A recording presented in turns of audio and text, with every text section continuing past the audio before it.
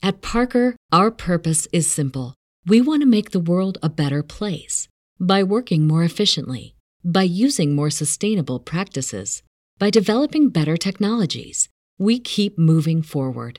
With each new idea, innovation, and partnership, we're one step closer to fulfilling our purpose every single day. To find out more, visit parker.com/purpose. Parker, engineering your success. As Prairie, I had none of these things. My life was one hardship after another, and then I met you. Nina saw the whole world, but I saw underneath it. I was pressed down like coal. I suffered. That's what an angel is. Dust pressed into a diamond by the weight of this world. You crushed me. Before I had the chance to become anything, you crushed me. But you didn't destroy me. I died and came back to life with something you will never have. You have violence and terror and loneliness.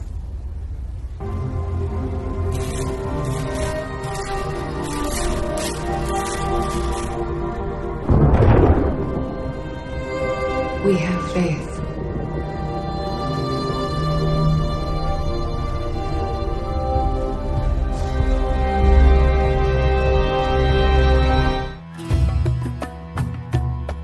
From the OA, a very Gnostic and Freemason series canceled after just 2 seasons by the Arconic Netflix.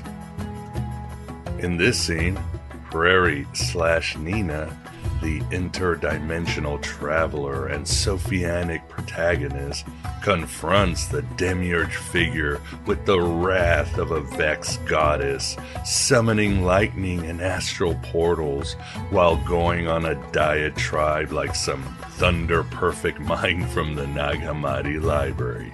I don't want to interrupt. I'll just get started on the apocalypse.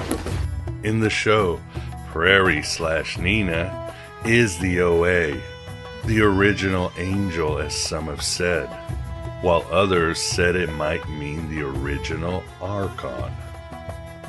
But hey, the exploration of Sophia is always an exploration of the many dimensions within the cosmos and within yourself. Who am I? That's the real question, isn't it? Who am I? Who are you? What other questions are there? What other questions are there, really? If you want to understand the universe, embrace the universe, the door to the universe is you. This exploration is always most intense here at the Virtual Alexandria. And we will be discussing the Gnostic Divine Feminine and her being crushed by orthodoxy until she has become a diamond in this age of Hermes, as well as many of her avatars, including Mary Magdalene, and some of the smugglers of her gnosis, including the Cathars. The psychotic drowns, where the mystic swims. What can I say? Heresy shouldn't be this much fun, but it just is. It just is. And we will always run with those searching for the truth and avoid those who have found it. The greatest trick the devil ever pulled was Aeon by Gnostic Radio. An initiation by conversation into the dark corners of myth, magic, and meaning. A crash course in cult culture and conspiracy. A virtuous virus invoking and informing history, holiness, and heresy. Each week I, your host Miguel Connor, commandeers your connection to bring you the most accepted and rejected scholars and provocateurs to your attention. Fun, compelling, and deeply weird, this is the blow-your-mind cocktail party conversation you always wanted to listen in on. And you deserve to be here because, as the caterpillar told Alice, you are a terribly real thing in a terribly fake world. And that, I believe, is why you are in so much pain. Like the OA, you freaks and outcasts, you of the broken places, have been crushed by the weight of the world into diamonds, shining crazy diamonds. That means you can ignite this bleak universe with so much wonder. As Nietzsche said, the higher we soar, the smaller we appear to those who cannot fly. Junkies and masochists and hookers and those who have squandered everything are the ring of brightest angels around heaven. For this show's themes, we have the pleasure of being joined by Amanda Radcliffe. Amanda is a poet, mystic, and artist, as well as Bishop of the Église Gnostique, France.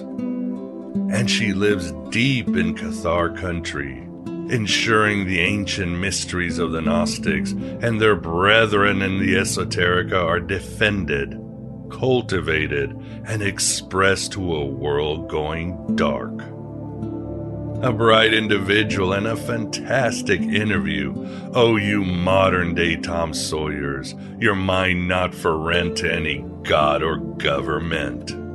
My dad said the two-party system works. Well, Ernie, that's because your dad is a whore for the establishment. Allow me to quote from Robert Price's The Pre-Nicene New Testament for further context on Mary and Sophia, so you can understand if the original angel or original archon moves within you. Here it is. The ending of the Gospel of John seems to preserve a story which assumed that Mary alone saw Jesus before his ascension. Jesus tells her not to tell Peter and company to meet him, but merely to tell them goodbye for him.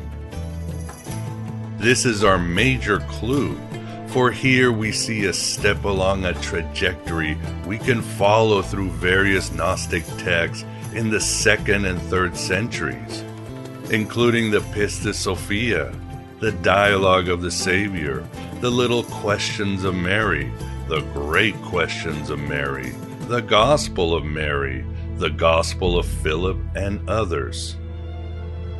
Here we seem to find in full flower what is carefully omitted from the more familiar Gospel texts: Mary's role as the greatest of the apostles, the, quote, woman who understood the all, as the Dialogue of the Savior states, the one who had full gnosis. It is Mary who claims special resurrection revelations, surpassing those of the male disciples. Yea, yea, so you say. But one who sits amongst us has already betrayed me this night. Who? Who can it be? Judas! Do you want a beverage? Try the mulled wine. It's terrific. No! Leave us alone! Mary's a symbolic figurehead for Gnostic and other sects who claimed her as their authorization. She clearly has taken the place of the divine consort who resurrects the dying god in various salvation myths. The Christian version of Cybele, Isis, Ishtar, Anath. Meteorites are the bedrock of all religions. You know the statue of the goddess that's worshipped by the Romans at the Vatican? That statue was carved from the same black aerolite as the Kaaba Muslims face when they kneel in prayer. How do you know all this crazy shit, Ezra? I Google. But she may also represent an early historic apostolic figure. In any case, we must take her as standing for a wing of early Christianity that was so important that even its enemies could not simply omit her from their own Gospels, though they were happy enough to denounce her as a demoniac and a whore and a hysterical female. Okay, we need to divide and conquer. Yes, Mary and other Gnostic figures like Thomas and Simon Magus were crushed out of sight in the Bible and Western religion itself. Now we are finding these diamonds for our wholeness and the very liberation of the cosmos itself. When the truth offends, we lie and lie until we can no longer remember it is even there, but it is still there. Every lie we tell incurs a debt to the truth. Sooner or later, that debt is paid. Interesting that according to Irenaeus, to become a full-fledged Valentinian, it took 5 years of initiation, all secret. Irenaeus said that, quote, people spent all they possess to learn about the tears of Sophia. I hope I have served you in taking less than 5 years to learn and experience the tears of Sophia, and not spending all your dough while uncovering more of the crushed past. That this will disclose your authentic self and the means to thrive in this terra damnata, as Cormac McCarthy called our planet. This playground of archons and alien mind parasites and robots named Pandora. I choose to run toward my problems and not away from them. Because that's what heroes do. As April DeConnick wrote in The Gnostic New Age, the Gnostic is an elusive figure, escaping our borders, pushing our limits, reshaping us with every act of transgression. Why does the Gnostic at once intrigue and terrify?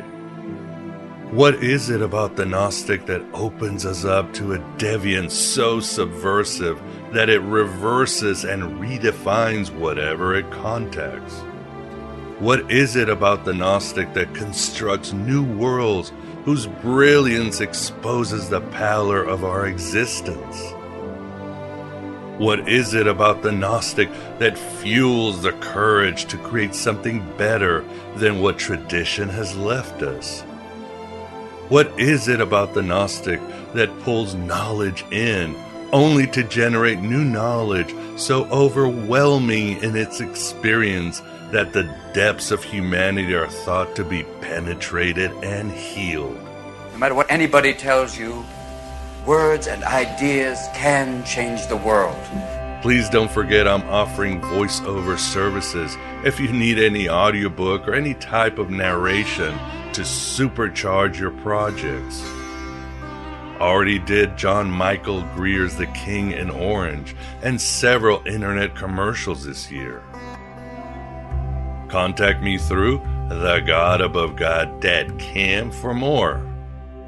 And consider joining the Finding Hermes program too. We recently did a personal, exclusive presentation on, yes, the Gnostic Mary Magdalene, as well as sex magical rites in Gnosticism that focus on the wild aspects of Sophia, including Pronicus and Acoma. It's all fun and games until someone loses a third eye. And then it's just gnosis. Let us to our interview with Amanda Radcliffe.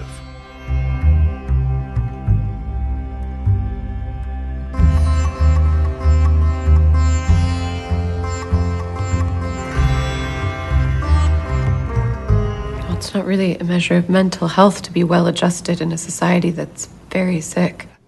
You're right. This dimension is crumbling to violence and pettiness and greed, and Steve is sensitive enough to feel it, and he's angry. He's angry and he's lost. And in order to find him, you'd have to teach yourself again, and you decided somewhere along the way that you were done learning. It's too painful to stay open. Well, I think we all face the same hopelessness, Mrs. Winchell. It's what we decide to do with it. You're right. So what are you gonna do? If you want to do your job, expel the bully. Focus on the kid who sings like an angel even though he doesn't need you. If you want to be a teacher, teach Steve. He's the boy you can help become a man. He's the one you lost. He's your first reason. I didn't catch your first name, Mrs. Winchell. I'm the OA. This is the Aeon Pide interview, and with us we have the pleasure of being joined by Amanda Mariam Radcliffe. Amanda, how are you? And thank you for coming on the show. I'm very well, thank you, and very happy to be here. Glad to have you, as we share obviously a lot of the same interests and speculations, and definitely a journey. And somebody who is also shares all of this is the Moondog Vance. Vance, how are you doing? I'm fine this morning. Looking forward to a great catharsis of all my misconceptions about the Cathars. I think you will be a little bit closer, I feel. Well, Amanda, tell us about your background, your origin story, if you would. What were you raised at, and how did you enter into these esoteric arenas? Well, my family has been involved in Freemasonry for many generations, and my father was a grandmaster in a lodge, my grandfather also. And he was a spiritualist, still is. And my mum, she comes from 6 generations of clairvoyance from Wales on her side. And so growing up, I was always around esoteric subjects and people. And also, of course, having my own mystical experiences since I was a child. I had a near-death experience when I was 6 and almost drowned. And I think that combined with the family history of clairvoyance just switched on my abilities even more so. But I tried, like a lot of people like us do, to pretend that it wasn't happening, even though I was raised in a very open-minded and encouraging home for these particular subjects. I didn't really like being clairvoyant. I don't know about you, whether you have had similar experiences, because you said you've had visions and things too. But certainly a lot of people that I speak to who have these abilities when they're very young don't really know what to do with them. And I was raised as a Christian and went to a very religious school where, again, the kind of church that I went to, which is the Church of England, did not fulfill the mystical role that I would have expected from my own personal experiences. I think I've said before in another interview that the experiences that I had when I was a child were very much about the presence of the feminine divine, which was certainly not mentioned in the Bible. And in the Church of England, there isn't really a great role for the Great Mother. There isn't really a role for Mary even. And where I grew up, there is a large Irish community. Part of my family on the other side are from Ireland. And within the Irish community, the Catholics and the Protestants are not supposed to get along. And so that was also an influence in that I was raised, Church of England / Protestant. But my close friends were Catholic, and I used to hear them praying to St. Anthony whenever they lost their keys or something.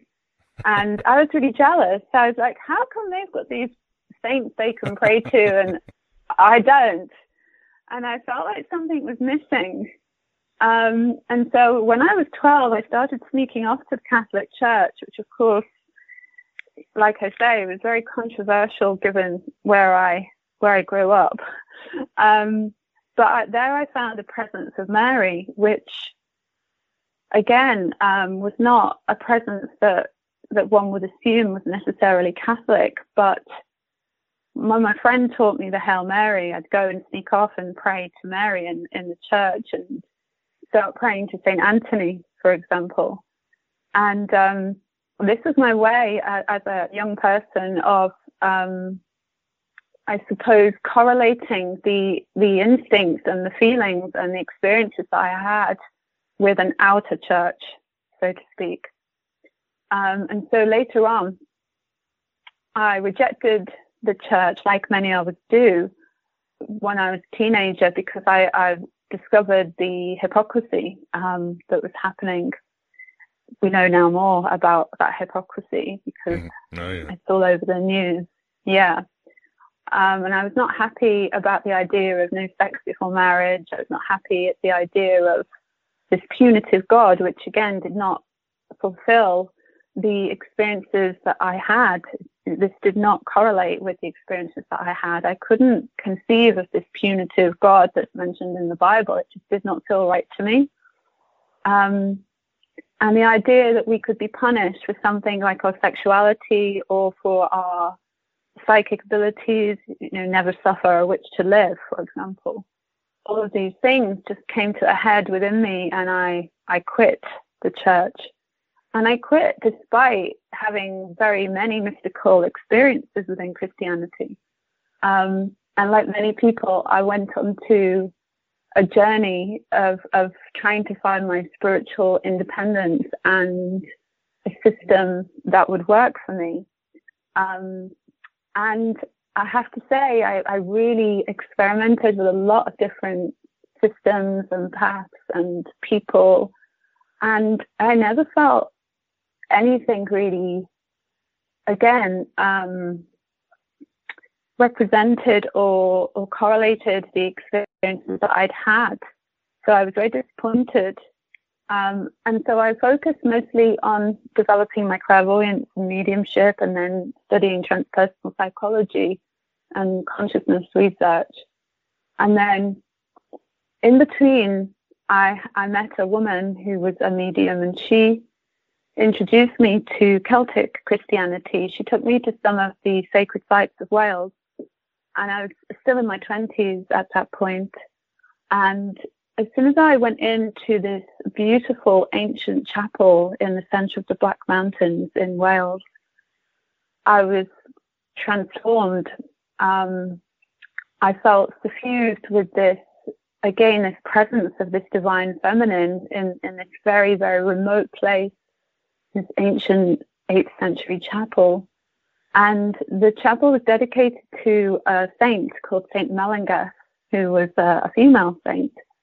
And suddenly I had this understanding of the role of women in early Christianity, which came as a Gnostic revelation, in a sense, through being there and being in the place where she lived and practiced. I had I hesitate to use the word download because, but I had this kind of download, is the only way I can really describe it, or this instantaneous knowing of what her life was like and how women were excluded from early Christianity, and yet they were, later Christianity, and yet they were part of early Christianity. And I felt this great resonance with this woman.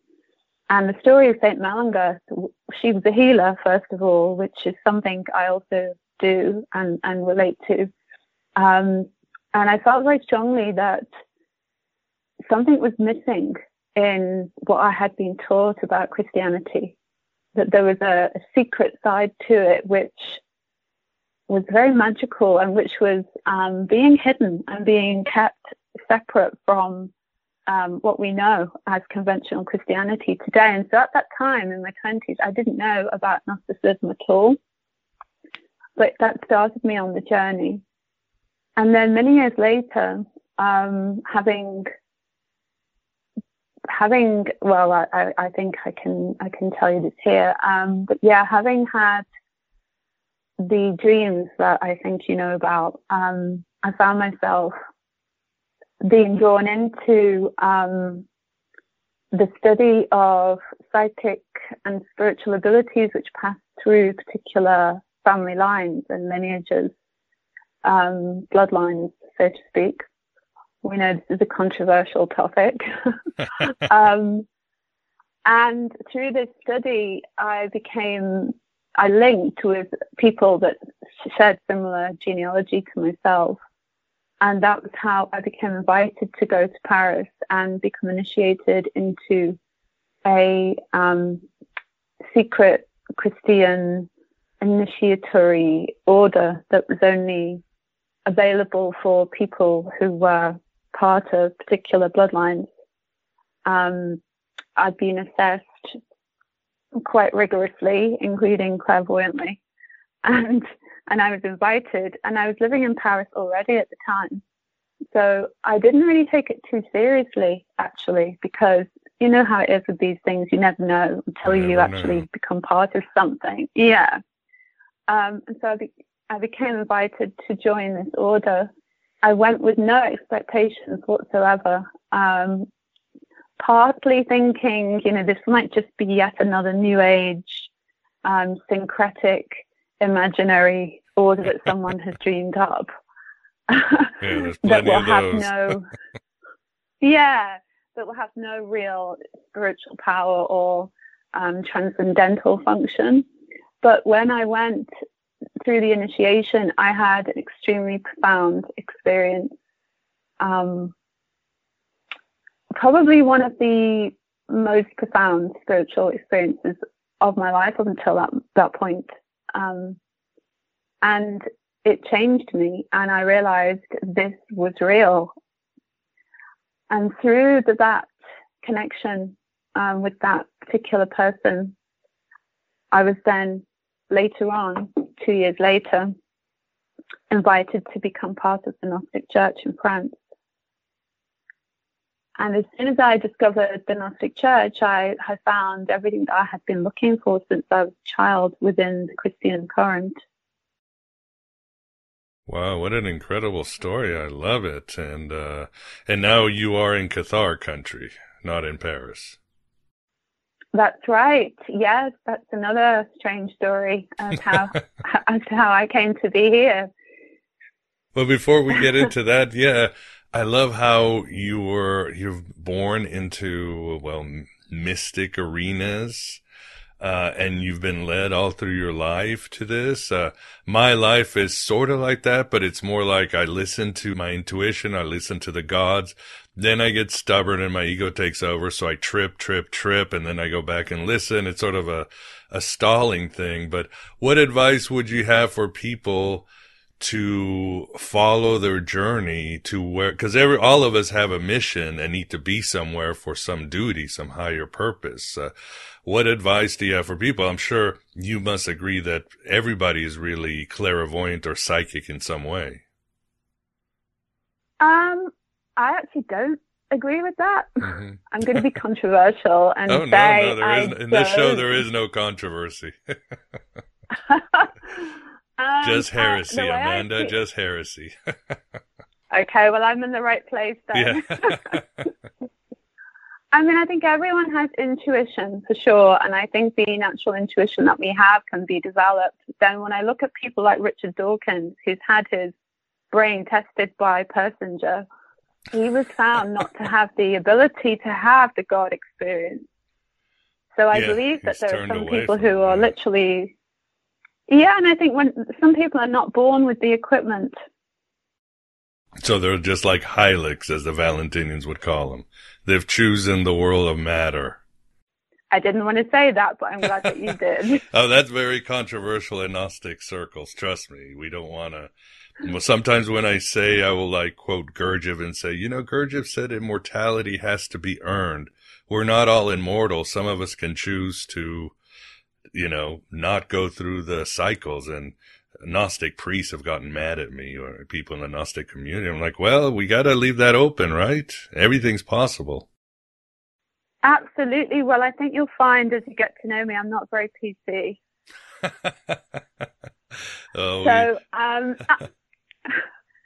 Yeah, I think it's important to discuss these things. And of course, I've come across this too, what you're talking about. And I am teasing, really.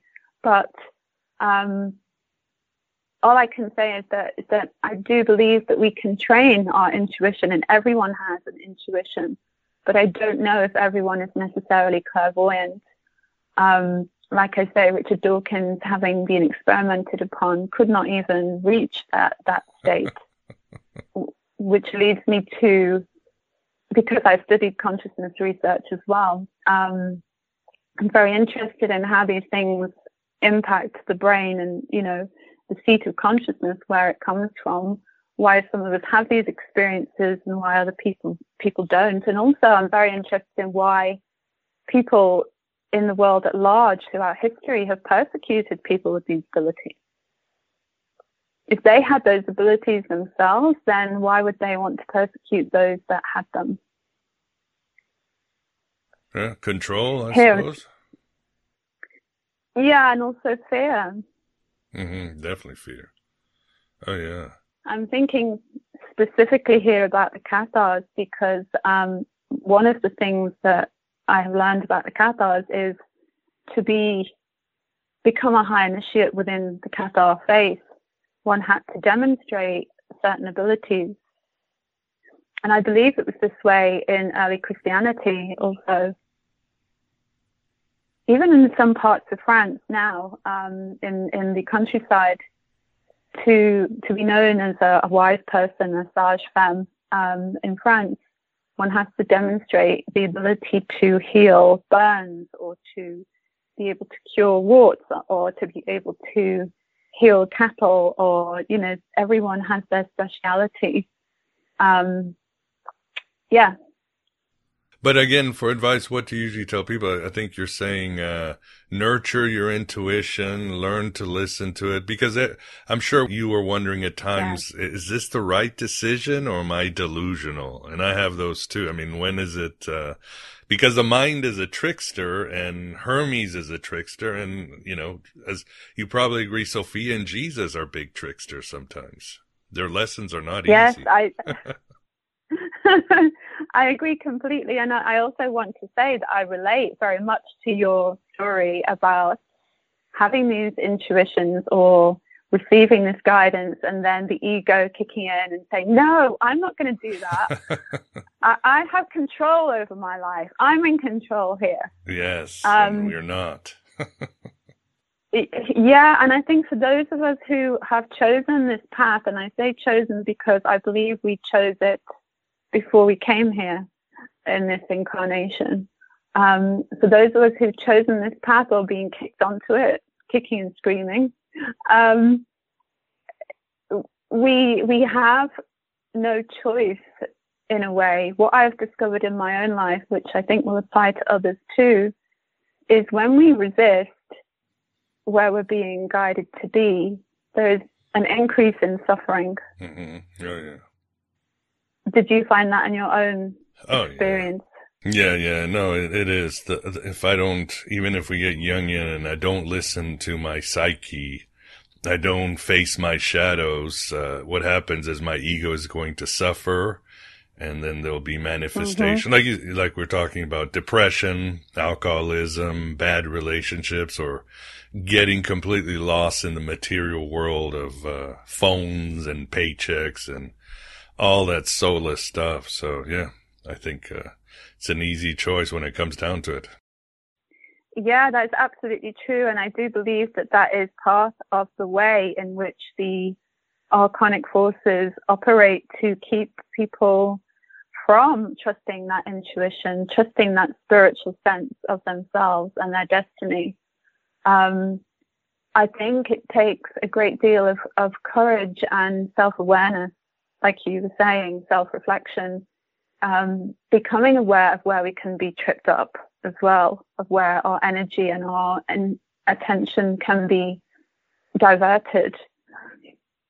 My advice, I think, in my own case, the way it happened for me was that I was kind of given no other choice but to follow the path that laid out before me. However, I could have followed it sooner and saved myself suffering if I had listened and been willing to follow before I actually did. However, I also believe that everything unfolded as it was supposed to because it was the right time. Mm-hmm. And I think that other people who want to develop their intuition and who want to connect in with their divinity and with the greater divinity, I think fear is probably the greatest limitation that we have. I know it was in my own case, because some of the things that I've been asked to do seemed completely crazy at the time. So there was a great deal of fear about, who's guiding me here? That was one of the things I used to think. Who's guiding me? How do I know I'm being given guidance from a good spirit here? Yeah, that's true. How do I know I'm not being tricked, like you say about the tricksters? How do I know that this is going to have a good end? And I didn't. And this is what I've learned about the true meaning of a mystery school. In a mystery school, we don't know what to expect. That's the whole point. And I believe that when we enter onto this path, Miguel, that we're on, it unfolds as we walk it. I think that's well said. I think the journey really is to get to know ourselves and our higher selves. So well said. And as you mentioned, Amanda, Gnosticism obviously offers a gateway into the forgotten divine feminine with its ideas of Barbelo and Sophia and the Preta-Noia, but also with some the female leaders like Helen of Tyre, Mary Magdalene, Marcelina. I mean, it was a movement that even today was extremely, might say, egalitarian. And the Cathars, of course, had really no distinction between men and women. So that's, it's an amazing, even for today's religion, the Gnostics were way ahead of their times. I mean, and so, but also what else, as we've talked, what else did you like about Gnosticism? I think one of the reasons I like Gnosticism is it really focused on the idea of suffering and evil and was not going to let it go. I mean, it's like, it says you have to look at the darkness of the world at all times. Unlike I felt other religions, which kind of said, oh, we'll just back off and everything's going to work out and trust the plan and all that. Yeah, I loved it when you said that to me in our previous conversation, because I agree. I do feel that this path of compassion and this bravery to face the darkness, to accept that it's there, to recognize that it can rise up and attack at any moment if we are not vigilant and careful, and to also see that there is a kind of abreaction. In the Cathar faith, we call it Rex Mundi. I'm sure you've heard of this, the King of the World. Oh, yeah. And the idea is that once we reach a certain level of, I don't really want to say spiritual attainment because that makes it sound like an elitist thing, but connectedness. And once we start to be able to connect more consistently with these higher echelons of the emanations, the abreaction of that is the attack, which often follows. And I do believe that, many traditional religions, like we're speaking about, would attribute that to demons or something fearful. When in fact it's simply how I know you talk about the matrix, the matrix or the fabric of reality is constructed in such a way that when we venture outside of this consensus reality, we leave a rip or a ripple in the fabric. And then the forces that maintain the fabric in terms of the illusion of this reality react in a very powerful way to repair that fabric and to make it so we can't poke our heads above the firmament. So I think that this is what we have to, as Gnostics and as spiritual seekers, we have to be aware of this. And I think this is where knowing that we don't need to do this alone is very helpful, It's why it's important to meet other people like yourself. It's why it's important for us to work with others. And it's why it's important, for me at least, to call upon the divine and these higher forces to aid us when we make these journeys, to make sure that we're not doing it alone. Because it can be dangerous, as I'm sure you know. Yeah, well said. And at the very least, the Archons want to keep the status quo. Just like, as above, so below, just as their servants here in the world governments, bureaucracies, schools, let's just put our heads down and keep everything going average. No independent thinking, no rocking the boat, no expanding our consciousness. So it's the way of the universe, at the very least. It is. And when you sense into it intuitively, as I'm sure you have, you can see this is kind of where the idea of the blind watchmaker comes in, because it replicates itself blindly.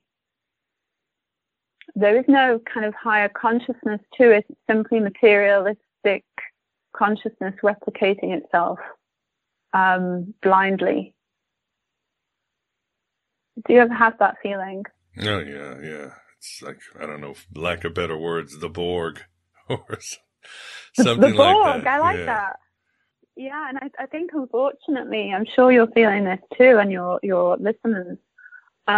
We are experiencing a amplification of this at the moment with what's happening around the world. Yeah, I mean, mass media and the internet was supposed to set us free, and then they twisted it around to control us even more. So, but it's not surprising. Mm-hmm. I mean, it's history. It's the Archons just find new ways or amplify the old ways. And I was thinking yesterday, Amanda, was thinking about, you talk about, the Rex Mundi, the king of the world, is really, the Cathars replaced the Demiurge with Satan as their Demiurge, Yaldabaoth with Satan. And in the story, it's very much the traditional medieval story where 1/3 of the angels rebel against heaven, and then the higher God kicks out Satan and his angels. But scholars aren't sure if then Satan creates matter or he discovers matter. And I always have this thing in my head where Satan and his angels are sort of crossing the void, all angry and butthurt. And suddenly they run into something, and the angels are like, "What is this?" And Satan goes, "I don't know. It's like putty. We can shape it. I shall call this matter." And then they create the material world, and here we are. So it's just kind of a funny skit with Satan that I had, but it's interesting how they just had to switch. They were just following the mythology of their times, the Cathars. Yeah, and I really like that analogy. It's a funny one that you came up with. Yeah, Monty Python might have done it, or John Cleese playing Satan. And it's interesting about the Cathars. Well, before I get we can start talking about the Cathars. Vance, what do you think, or do you have a question, or do you have a early question about the Cathars? Because I know you've been interested in them in the past, and it's not easy to understand. I always have to refresh myself on their history a lot. Yeah, for some reason, that particular set of beliefs is easily understandable for me. I think one of the thoughts that I wanted to share was, I think that any kind of universe with individual beings in it, and in which those individual beings have some sort of persistent constructs where they can build things, and it doesn't have to be what we call matter. It could be, anything, say a mind that can create persistent objects that work according to certain laws. I think a realm like that can fall prey to the same problems we see in the material world. And in other words, it's basically parallel to a material world. They would call it material. And the problem is when we turn spiritual beings into material things, the way we do with our modern societies that have to treat everybody like cattle and they have to control them. That's why the icons want to control us. They want us to be part of a big machine, you know, and anybody that's individualistic is a problem to manage. So if you can brainwash them and dumb them down and get them plugged into some sort of, you know, cosmic network of control, then you can have nice little behave. So that's my thought. And Amanda, I was wondering, of all the different Gnostic types of beliefs, what led you into the Cathars? What led you to them? Well, I heard about the Cathars when I was at university, when I was about 22. And I found a book by a man called Arthur Gurdon in the college bookstore. It was called, what was it called? I can't remember now. I think it was called Paradise Found, Reflections on Psychic Survival. And I read that book, and obviously being clairvoyant and trying not to be at that time, I was curious by the title. And in the book, it was kind of an autobiography, stroke biography that he'd written about his own experiences. And he was a doctor in Oxford, in England at first, and he was an atheist. He was educated at Oxford, and he became a psychiatrist. And then he discovered, when he was working as a psychiatrist in the 1950s in middle England, a number of women in the hospital started to spontaneously draw Cathar crosses and started to wake up writing things down in Old French and started to talk about this reality not being real, and started to basically write down and talk about things that were Cathar beliefs. And poor Arthur Gurdon, being a doctor and being an atheist, did not know what to make of all of this in the 1950s, stroke 60s. And he followed it scientifically as a doctor would, and he documented everything that these women were saying and started to put all the pieces together. And he was led on a journey, rather like myself in a way, where different people came into his life and brought different pieces of information. And it led him to believe that these women were genuinely psychic, and the reason that they were in the hospital was because they were not believed and they didn't know how to manage their abilities, and so they became neurotic in a society which at that time didn't have the openness that we have today. And so these women were hospitalized, and he very much believed as time went on through his own studies and his journeys to France, because at the time there wasn't any real information about the Cathars available in England and in English.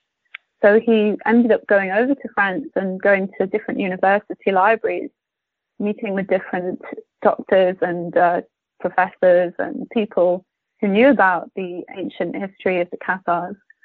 And he showed them what these women were writing and drawing, and they confirmed that the dates, the names, and the symbols and everything else were all true. Oh. Yeah, and so this really made an impression on me in my trying to be not psychic period of life, and made me realize, okay, so, here's a doctor who didn't believe in any of this, and these women were like in hospital because people thought they were mentally ill, and yet they were extremely gifted in this way. And Arthur Gurdon then put it all together and wrote this book about it. And one of the things that he talked about in that book is the idea that Christianity was a feminine religion, and that Christ was kind of a androgynous spirit. But he was what he called the enlightened aspect of masculinity, which was balanced between masculine and femininity. And he also wrote about how Christianity in the beginning was very much a woman's religion, how it was funded by women in the beginning. And, you know, he talked about, of course, Mary Magdalene, but other women in the early church too. And I just read that book and it stayed with me. But like I said, I was not wanting to go down that path at all. I was trying to be normal.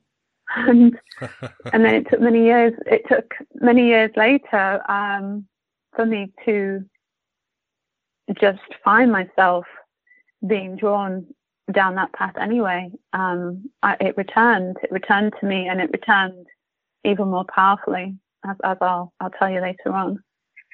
Does that answer your question? Absolutely. That's a great story. Absolutely. Yeah, Arthur Gurdon's a fascinating person. Sorry. Yeah, no, I pulled up his Wikipedia, and yes, he's got a lot of books. I think you're reading Paradise Found, Reflections on Psychic Survival, but a lot of books on the Cathars and Reincarnation, the Gibbet and the Cross. So yeah, haven't heard of him, but this, what a remarkable individual. Nice rabbit hole. I want to go down. Oh, you'll love it. Yeah, and it's interesting. Oh, and Colin Wilson was his friend. Even better. Wow, what a cool guy. Yeah. Yeah. I was going to say it's interesting that the Cathars brought a lot of basic Gnostic elements that were true of the ancient Gnostics, and that material had been lost for a long time. So it makes you kind of draw the conclusion there's something underlying all of it, not in the material world, in the spiritual world that comes out, it flourishes every once, in a while. Yeah, I guess that's kind of a little clairvoyance. That was kind of my next question.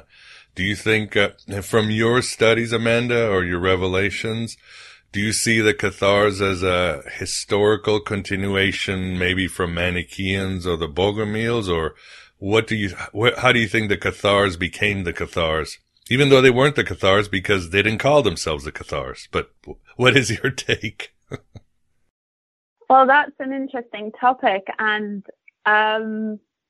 my kind of understanding of the Cathars has come about through living in their homeland and through being in the spaces where they lived, breathed, practiced, prayed. Historically, there are so many different theories, aren't there, as we know? I mean, the Bogomils and the Manichaeans, I do believe there are similarities, yeah. And interestingly, as you know, the name Cathar was not necessarily used by the Cathar themselves. They were known as the good men and good women. But they did use the word perfecti in their lexicon of how they described the people who had reached the ordination or consecration status. In terms of the history, I have to say that I don't really have a fixed view on where they came from and where they evolved from, because for me there is a sense that I feel they were continuing on an ancient stream which perhaps had no name, but which came from the original Gnostic Christian stream of the early, very, very early primitive church. That's my sense. And I feel like that stream passed through different locations and gathered the flavor of each particular culture that it passed through. So in other words, I see them as having an expression of the original Gnostic current, which was around at the time of Christ, but which also predates Christ, as we know. Oh, yeah. I feel they're very much continuing on something very, very ancient. That's my sense. Yeah, I would agree. The preserving the ancient gnosis of either Cybele or Ashira or some other primordial alien goddess.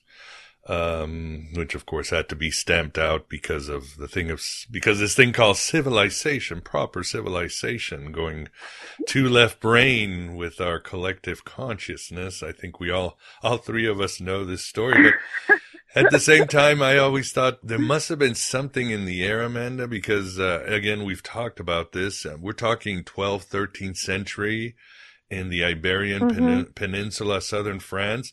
There was an explosion of really Gnostic, esoteric ideas. I mean, in the south of France, you had the Cathars, but you also had the rise of the troubadours. And as some have said, the troubadours and the Cathars were one and the same. You had huge cult of Mary Magdalene all over southern France. She was the rock star of that era. And then in Spain, and also in France, you had Kabbalah exploding too, but it was very Gnostic-leaning Kabbalah, where Samael is the demiurge, and we're in a fight against darkness and light, and we all have to be magicians and travel the dimensions. And I was like, what an incredible place, and I always wonder what it could be. I think it might be portals, but even then, something else might have been the air, because if you look at history around the 12th and 13th century, you see Sufism, the assassins, the Druze, this sort of, again, Gnostic Islam rising in Persia and the Middle East. So, I don't know. And of course, you've got the Knights Templar around there. So do you ever think what was going on there? I think about it all the time. It was a renaissance of the soul or something, or the spirit. That is a really beautiful way of expressing it. Yes, that is exactly how it was. And I could not agree more with what you said or express it any more beautifully. A renaissance of the soul is absolutely what was happening. And I think, as Lance said earlier, this was an expression of what was happening in that pattern behind the material expression.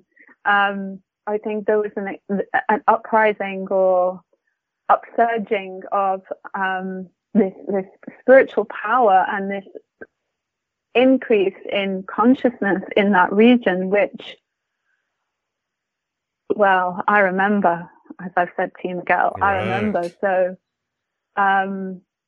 yeah, and that is why it's so painful for those of us who do remember and who have been called back into this line of work, because we remember the kind of golden age which was being experienced by so many at that time and which was so brutally ended. As to why, I really don't know. I think it was an organic spiritual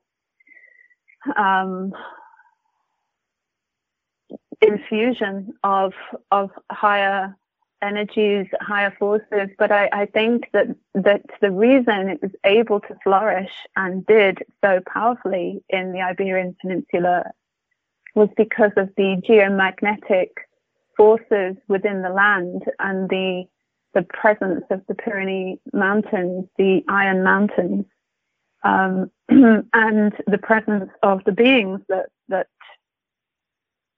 exist in those mountains. Yeah, I think I agree because I know there are portals there. Patrice Chaplin has written about it and others. And maybe you're right. Maybe if you have a decentralized, relaxed kind of culture like they had in those days, these ideas are going to start spreading. It's a natural inclination of humanity to better itself. And the question is, how did it happen? But the question is, when it happens, which will, orthodoxy is going to crush it. That's why you had the Inquisition, which was started against the Cathars and then moved towards Jews and women. And then in the Middle East, you had the Mongol invasion and all that. It's like the demiurge is like, they're waking up too soon. Time to bring down the hammer. Absolutely. This is how it was. Absolutely. Yeah. Yeah, it was a very, very special time. And you mentioned the troubadours, and in the south of France, the troubadours were very powerfully involved in one of the Cathar castles, Cuivre. They had an initiation center in Cuivre where they took chevalier is through the 4 different stages of training to be a real knight, but a knight of the heart, not a knight with a sword necessarily.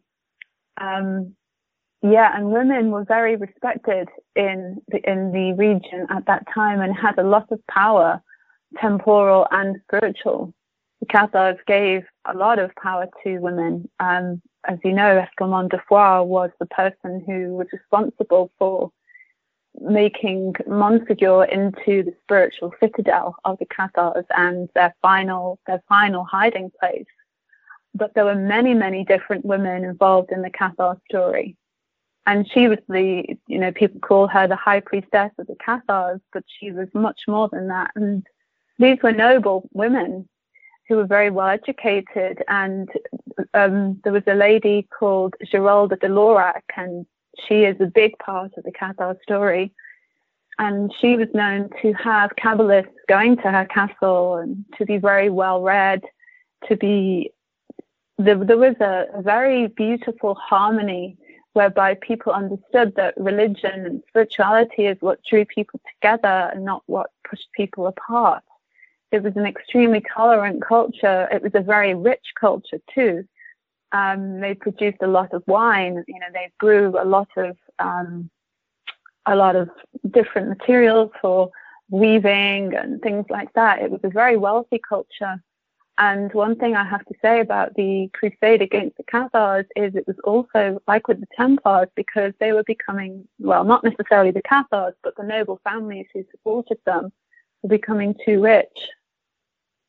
And so again, these powers wanted to control not only the minds of the people and the spirits of the people, but the Catholic Church wanted to take the money and the resources and the castles.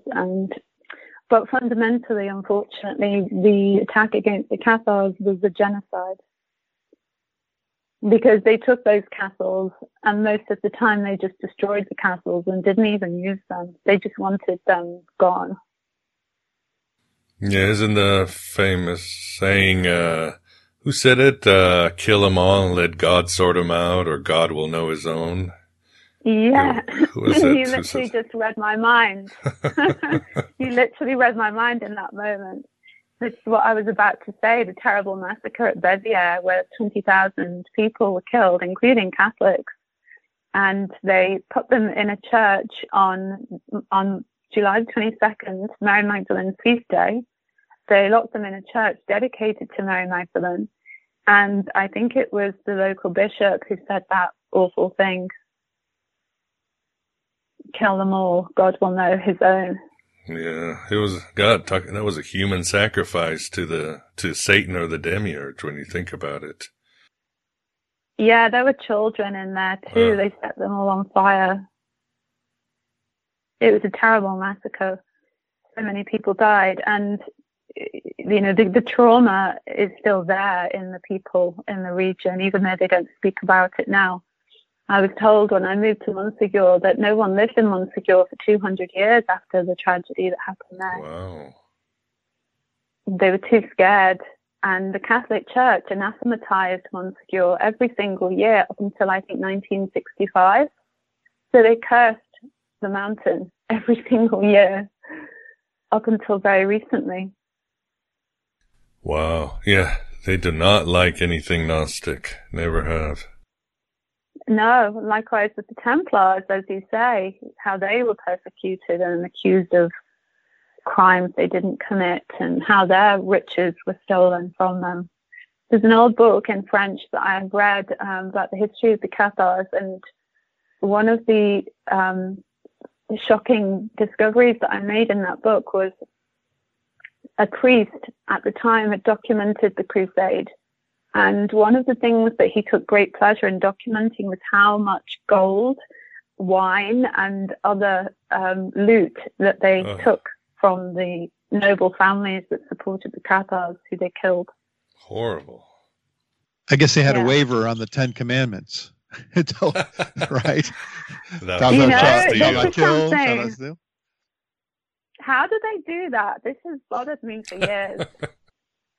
Well, you always said, Vance, what got you into Gnosticism was just reading the Bible. Absolutely. It's very easy. Absolutely. Is this so? Huh. It's right there. Yeah, you read the Bible and you realize the demon is controlling it.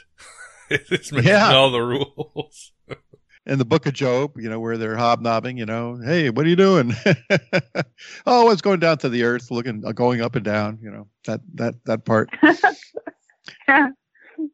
Then they make a bar bet, great. This is, definitely not my idea of the good God. No. The way they did actually get around this commandment in the Bible was because they said that they would be specially dispensated, that they would receive absolution from the priests for all of the crimes they committed. That's the terrible thing, having this idea that a priest can forgive all of your sins, therefore you can sin. And especially if the priest himself is corrupt or involved in a corrupted system, which they were, then the knights of the crusade were encouraged to murder, kill, maim, all of these things, just like in the witch trials with the inquisitors. And with the inquisitors during the crusades, of course, they are given a special dispensation, but that has come from the perverted mind of man. That has not come from God.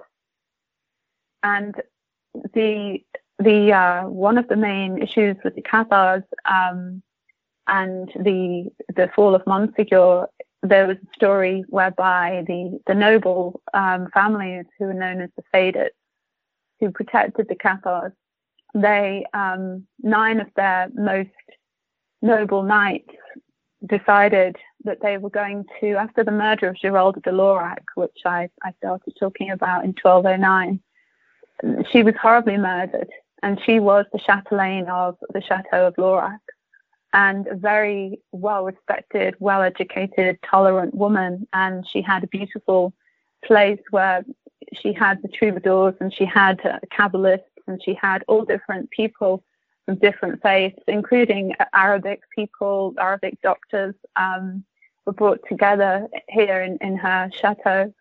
And she was terribly murdered by the inquisitors. They threw her to the dogs of war, who raped her in front of all of her people.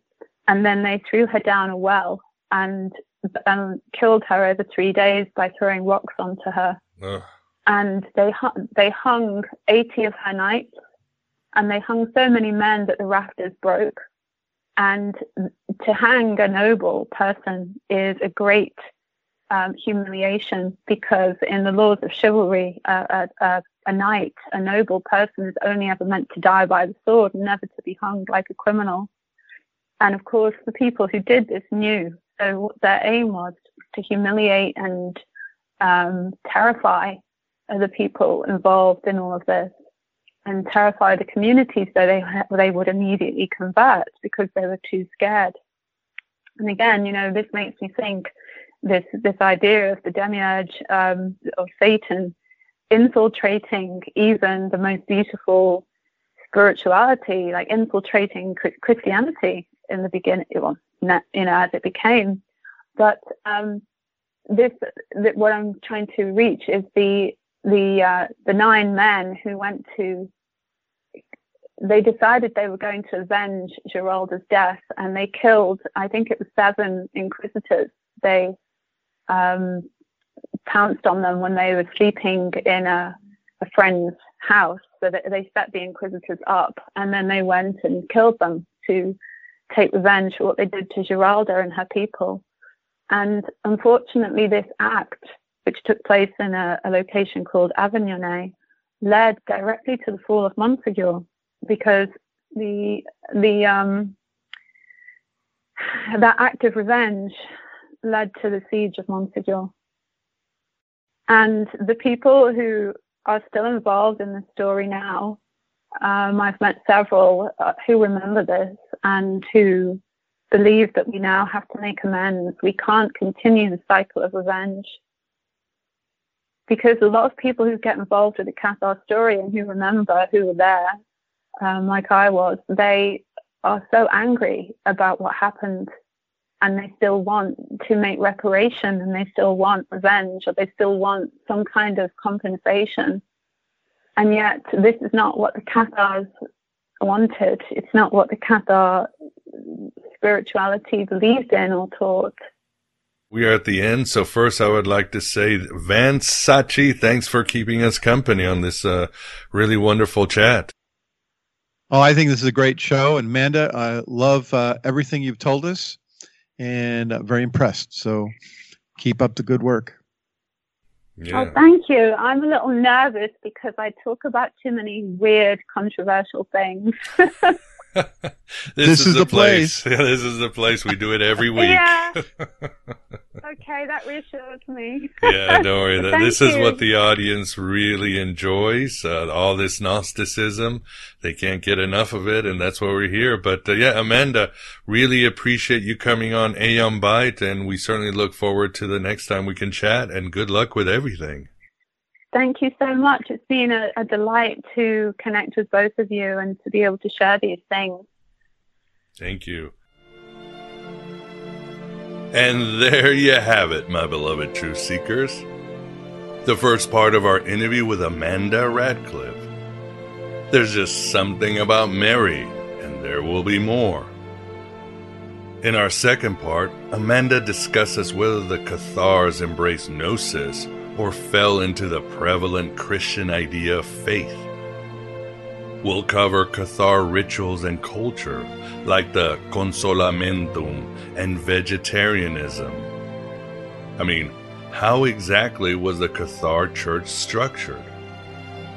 Amanda will share with us her own church and rituals down in southern France. She'll talk about the Gnostic revival of the 19th century with Jules Doniel and so forth, and then speculate on the legends of Jesus and Mary being married.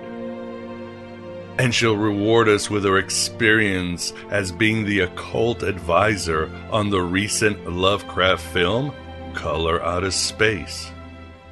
And yes, there was a clip from the movie in the intro, from Tommy Chong of all people, if you noticed. So become an AB Prime member or patron at Patreon for the full Holy Grail. Only $6.99 a lunar cycle, or whatever you want to pledge on Patreon. You won't find this Gnostic and Hermetic content or many of our guests anywhere in cyberspace or even meat space. When you subscribe, it will cost you about $1 per episode, and that's a deal of many lifetimes. Membership includes full access to more than 14 years of quality interviews. It includes an invitation to the Inner Sanctum of Gnosis Facebook group and the Discord channel, where many past guests hang out there, and I'm always there to answer your questions. Even support in the form of some shekel donations to PayPal or the US mail really helps. I also have the merch store and an Amazon wish list, as I always need equipment in this universe of entropy.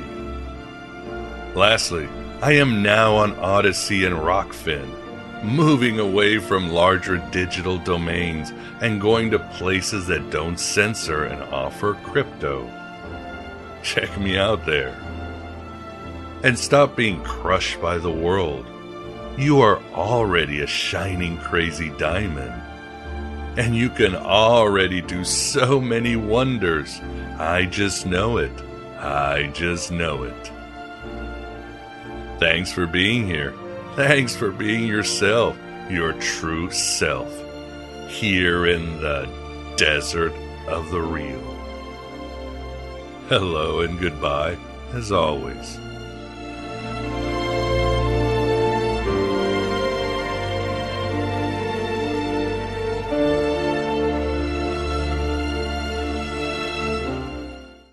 At Parker, our purpose is simple.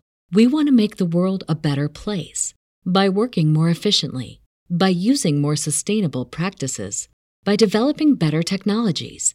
We keep moving forward with each new idea, innovation, and partnership, we're one step closer to fulfilling our purpose every single day.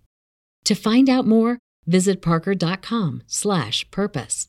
Parker, engineering your success. Brain fog, insomnia, moodiness, weight gain. Maybe you think they're just part of getting older, but MIDI Health understands that for women over 40, they can all connect to menopause. It's at the root of dozens of symptoms we experience, not just hot flashes. MIDI clinicians are menopause experts, offering safe, effective, FDA-approved solutions covered by insurance. 91% of MIDI patients get relief from symptoms within just 2 months. Book your virtual visit today at joinmidi.com.